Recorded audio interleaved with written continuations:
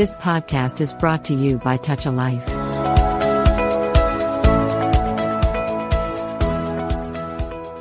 Welcome, everyone, to Tall Radio Presents. I'm your host, Ken Outerkirk, and every week we highlight an executive that's making a difference in their community, and I'm really looking forward to speaking with our guest today, Stephen Ives. Steve serves as the president and CEO of the YMCA of Greater Houston, and with 34 Ys in the community, it's one of the largest Ys in the nation. It's great having you with us today, Steve. Well, thank you for having me. Glad to be here. Absolutely. And as a way of getting started, why don't you tell us a little about yourself and your background? Well, I'm a 35-year career Y guy. Started as a part-time lifeguard in Portland, Maine, and have meandered across the country in various roles. But I did jump into the CEO role early in my life. So I was 29 years old when I got my first CEO role in the YMCA. Led a small Y in Southern Maine for 11 years. In Biddeford, Maine, and then I went to Lawrence, Massachusetts, so a little larger market, bigger city, and different dynamics. And so I was able to lead that YMCA for 10 years. While I was there, I went and got my MBA at Northeastern University, was really connected with the Boston market, enjoyed that immensely, but learned a lot about social enterprise and innovation and entrepreneurship through that MBA practice that I've applied to my work ever since in a much more meaningful way. After 10 years at the Merrimack Valley YMCA in Lawrence, Massachusetts, I went to Columbus, Ohio to be in another bigger city, more diverse city, a growth market. And after 3.5 years there, was asked to come to a meeting in Houston to talk with their board about their planning for replacing their CEO. And I said, geez, that would be a really cool process to be a part of. Please be clear that my wife and I have a 0 to none chance of having any interest in moving to Houston. So it'll be a very pure meeting. And here I sit 3.5 years later as still in Houston. So the world has a way of making decisions for you sometimes. But here at the Y in Houston for 3.5 years, obviously gone through an extraordinary experience, unlike anything we could ever imagine in our work. But my wife's here with me and settling into the Houston climate and the experience of being in this big city. And I have two daughters. One is in LA and one is in Boston. So we have to find places in the middle of the country to meet up, which we'll be doing next week. Perfect. And that's really interesting that you brought that up about going down to Houston. I mean, what was it? Like you said, it was a pure meeting where it's like, sure, I'll hear you, but moving down to Houston, I've been a Northeast guy my whole life. Mm-hmm. What drew you to the Y in Houston, and what was the inspiration for introducing that to your wife that, hey, let's move down to this part of the country and biting off what looks like would have been a massive challenge at the time? Well, there were some dynamics playing out in our life and in our conversations around our future in July of 2018. And she had said to me, I know you've only been here 3.5 years, but, let's just take a period of time and faithfully observe what happens around us. And if you get a call, I think you owe it to your family and to yourself to at least take that call. And it was 2 weeks later, I got the call from Houston. And, I just didn't imagine, her, coming to a big city like Houston in the South, the heat, right. So far away from home, so far away from our children. And, when I explained to her what it was, I said, it really is. It'll be very interesting. It'll help me understand what the possibilities out there are if we want to start exploring in the next couple of years. And it was when it didn't seem like anything was going to happen with it, which was my expectation and plan.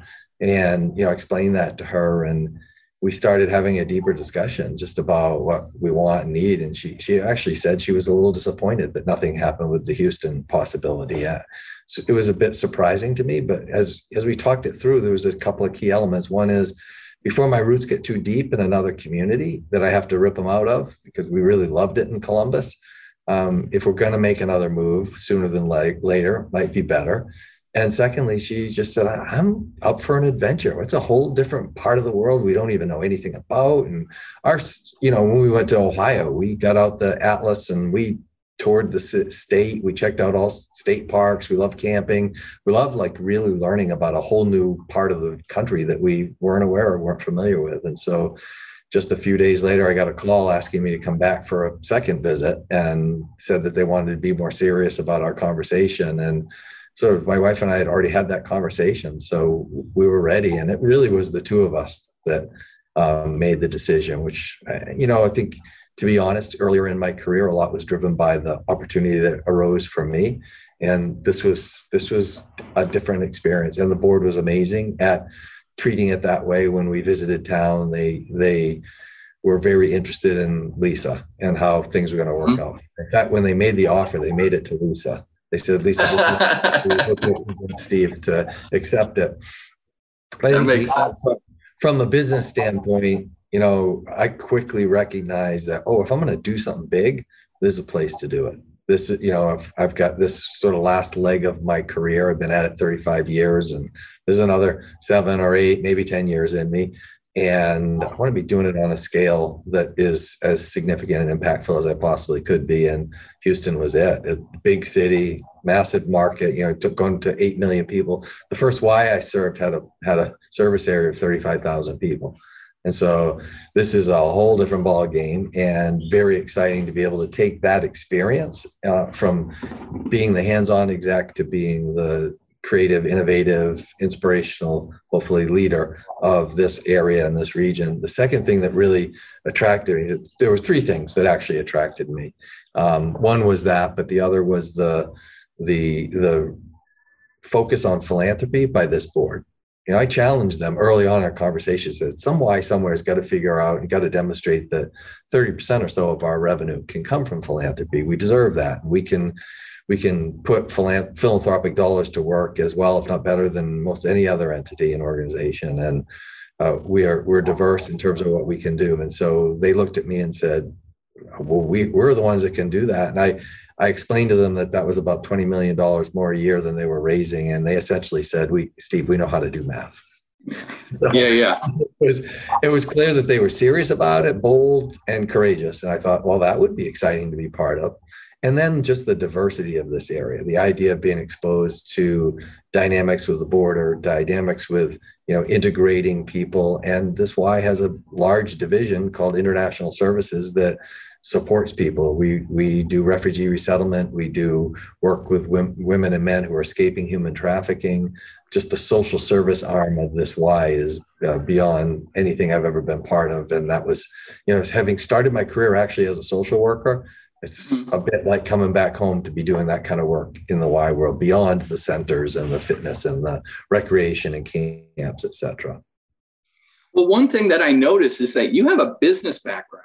And I was wondering that when you were coming into this Y, or any Y that you might be walking into, is that something new for a Y, that they're bringing in more of a business angle from this? I wouldn't say it's new, but it's part of the future. Certainly the business of the Y is far more complex than it's ever been, and just got disrupted. Our primary business model just got disrupted substantially. Innovation is that was an impetus for this board. They wanted out of the box, innovative thinking. I warned them. I said, be careful what you ask for. But that was what they wanted. And they've encouraged and supported that and rallied around most of the ideas that I've brought forward here. So I would say, my background is actually social work. I was on the path to become a licensed social worker. My undergraduate degree is in speech communication, so I'm a communication guy for sure. But I learned the business of the Y by being thrown into it at a young age, suddenly running a Y. It was small, but it was all the elements were there around marketing, PR, around accounting and audits. And I just got an education in those 10 years there.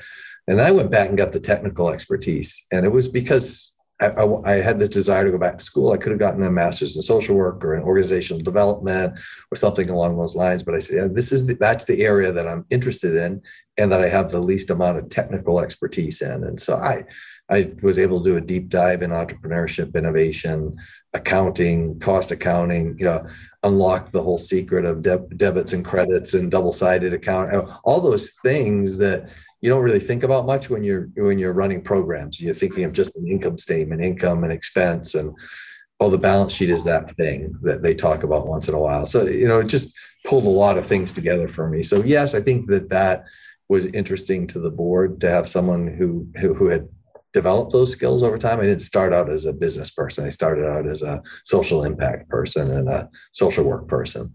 And built into it. Yes. So something that caught my eye, and you mentioned it a little bit earlier, was when I was doing my research, you said that you're passionate about the power of social enterprise. Yes. And I hadn't heard of that term, and I was hoping that you might unpack that a little bit. Sure. Well, this was like an aha for me while I was in business school. We went to Mexico City to spend a week of learning with people from all around the world. And the whole focus of all the cases we read were on this concept called the social enterprise. And so we did a deep dive into research and studies and case studies around companies that have used their entrepreneurship, innovation, and business model to achieve social good. So there's doing well so that you can do good, like make money so you can give it to charity and help others along the way and help. And then there's also doing good while doing well.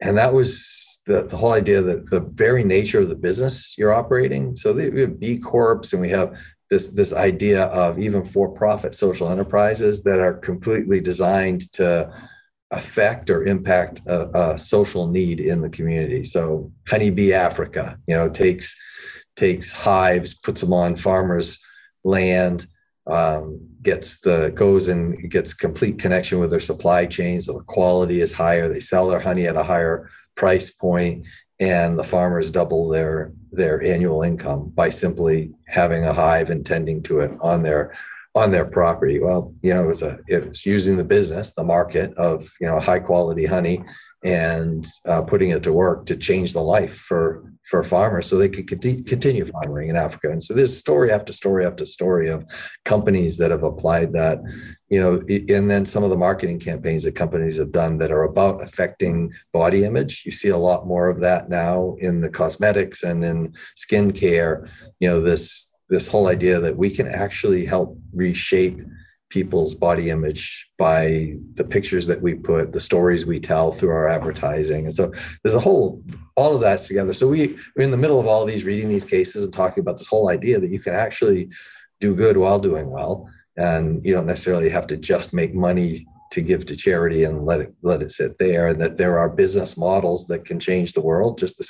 And we were asked to put on a scale from, the far left is completely for profit, ownership focused, and the far right was the social enterprise. And they asked us to put on that scale where we saw the business that we were running. And it was like this, I'm like, oh my gosh, I've known it, but I haven't really put words. I run like probably one of the original social enterprises. The organization, the Y, has been very adept at income generation through fee for services or memberships or other things, and then has layered on the philanthropy. And the idea around that is that you're actually doing good by having people get better and be more tightly knit in community. Understanding that the reason we do membership is for that. It's not to make money. It's for social impact of people being in community in a welcoming, friendly, non-judgmental environment, and having access to opportunities to elevate their well-being and their health. Well, at the same time, we also make some revenue to cover those costs and to cover my salary and to cover our administrative stuff, so that the philanthropy we do can be much more focused on accelerating what we're doing or amplifying what we're doing, or helping, using the strength of the Y to fill a certain gap in societal need. And so it's been, to me, I've been on fire my whole life, but even more so since I finished that course and then started applying some of these concepts to real life things that we were doing. The why we built in Andover, Massachusetts was, in a wealthy community, and our headquarters were in one of the poorest communities in the Commonwealth of Massachusetts. And people are like, oh, we'll give money to Lawrence. Why would we give to Andover? And we put together this whole business plan that showed the social enterprise, showed what an investment here would do for the long run capacity to serve the greatest needs in. And we got gifts that were beyond anything we ever imagined. And people told us that the idea of giving as investing is really exciting and intriguing. Not just giving to fill a hole, giving to invest in the capacity to sustainably fill that hole. That's awesome. That's exactly what, Tell Radio and Touch of Life Giving, that's what that's all about, is finding those people that really want to help, but showing them that route of how they can help. So that's amazing. Now, with the why, it's the mission of the why. You're continuously fighting systemic problems that are in communities all over the world, and Houston is such a gigantic city. How do you, as a CEO, triage the needs of Houston and decide what the why is going to lean into and put its attention on? Well, first I pay attention, right, to what's going on around, build relationships, continually. My whole 3.5 years here, as I talk to government leaders or business partners, all of this is how can we be helpful? Taking that stance. We have 21 full facility YMCAs. We have, another 15 or 20, outreach centers. We have 200 sites. We do school-age childcare. We have, 150,000 people, in good times, to 250,000 people engaged with us. We have a brand that is highly regarded. We have a strong board. We have fundraising capacity. How can we be helpful? And, how can we be involved in some of the most pressing needs? So I've, based on my experience in Columbus, where we did a lot of work in the housing arena, I've had lots of, productive thought partnership conversations around housing in Houston. And then, this whole thing with violence, and in particular, confidence in our policing, police reform. I got the call a year ago from the mayor asking me to serve as the chair of the Independent Police Oversight Board. I thought, what? He basically said, that's how you can be helpful. Resume? Yeah, he asked how you can be helpful. Here's how you can be helpful. We had this great conversation with our board about, okay, is there too much risk in this? What about reputational risk? All this stuff. It quickly got to, Steve, if you got to quit your job in order to do that for our city, you should do it. And when I heard those kinds of things coming from our board, I'm not ready to quit a job yet, but I can. That certainly says a lot about what people think about my leadership, and quite frankly, the Y's name, the Y as an institution being there. So for a year, I've led that committee. I've been part of deep conversations within the police department about their cultural change they're undergoing. They're doing some amazing work, and I've gotten to go on a retreat with the command staff and work on mindfulness and meditation with the chief of police, and gain a whole appreciation for the hard work they're doing to change culture and to influence performance and ultimately public sentiment and confidence in policing. Well, so that came to me, right? Back to answer your question, having the feelers out there, being open to everything, and then the thing or things that make sense, leaning into them if there's alignment with who we are and what our capacity is. Very cool.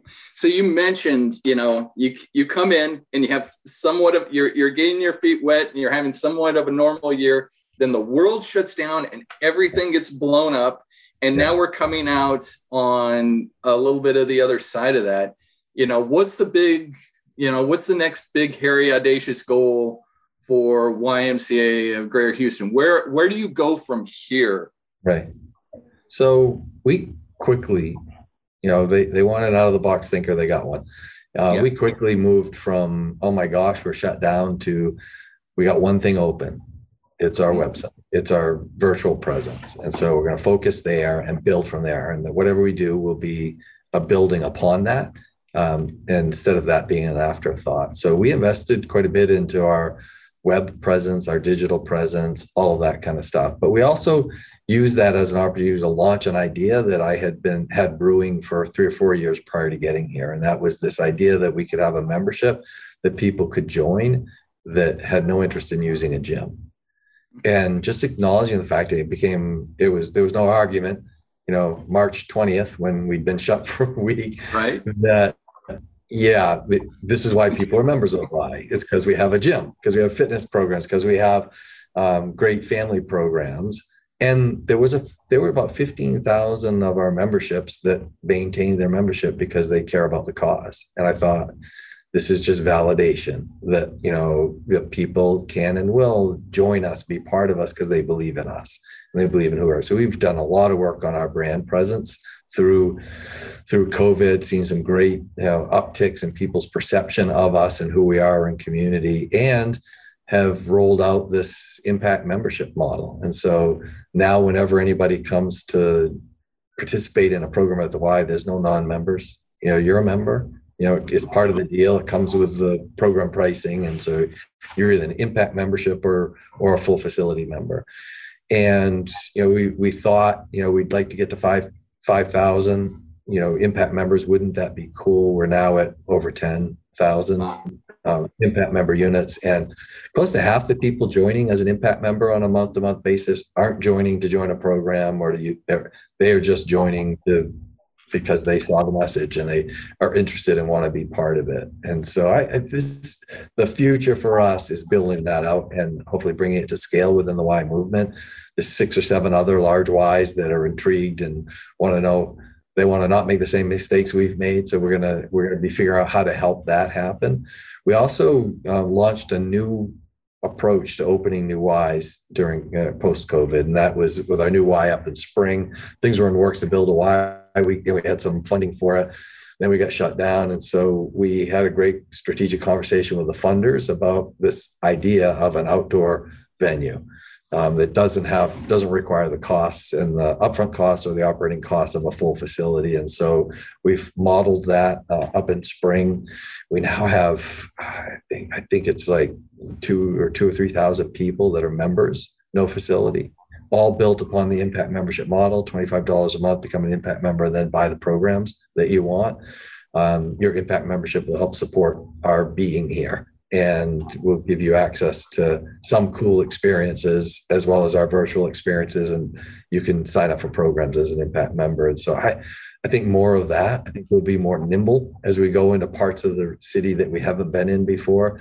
We've got this model with apartment complex outreach where the apartment complex owner might give us an apartment or two that we turn into a program space. We deploy staff there to do after school summer programs with kids. Teaching safety around water, so we're out there close to where we're needed most. I think this sort of model of a outdoor venue first, and then see where it goes. It will probably be deployed so much more going forward. There's a lot more, but those are the big ones. That's very cool, and it's so much. I always admire all the plates that are spinning, and just trying to keep everything spinning as one wobbles, spinning that one back up and running to the next to the next thing. So that's awesome. Now, do you guys you have your day-to-day and your programs? One of the things that, and we'll get out, but there was something that I saw that I didn't know. I knew about the Y and how they affect kids. And there's so many great stories about Y affected people as they were growing up. Mm-hmm. Something that I didn't know, though, was about your senior programs. Yeah. And I didn't know if that was new. Is that something that's always gone along? Could you tell us a little bit more about the senior programs that you guys we've always, as far as I can remember, had an active involvement or engagement in older adults. We like to call them active older adults. And, when I was in Massachusetts, we built an active, healthy living center for older adults into the new Y that we built.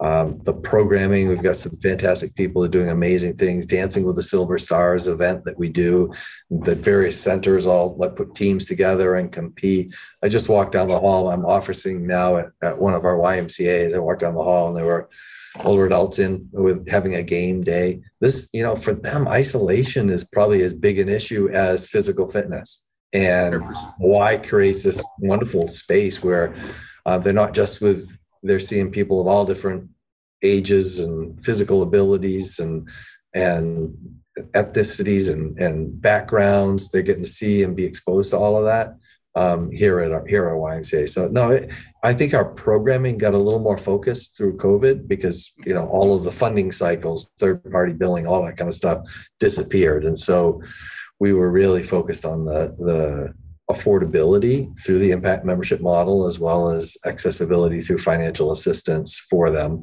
and still have a great cadre of older adults living an active life. That's awesome. And this has been great, Steve. And as you know, our goal is to introduce people that want to help with people that are actively helping in their communities.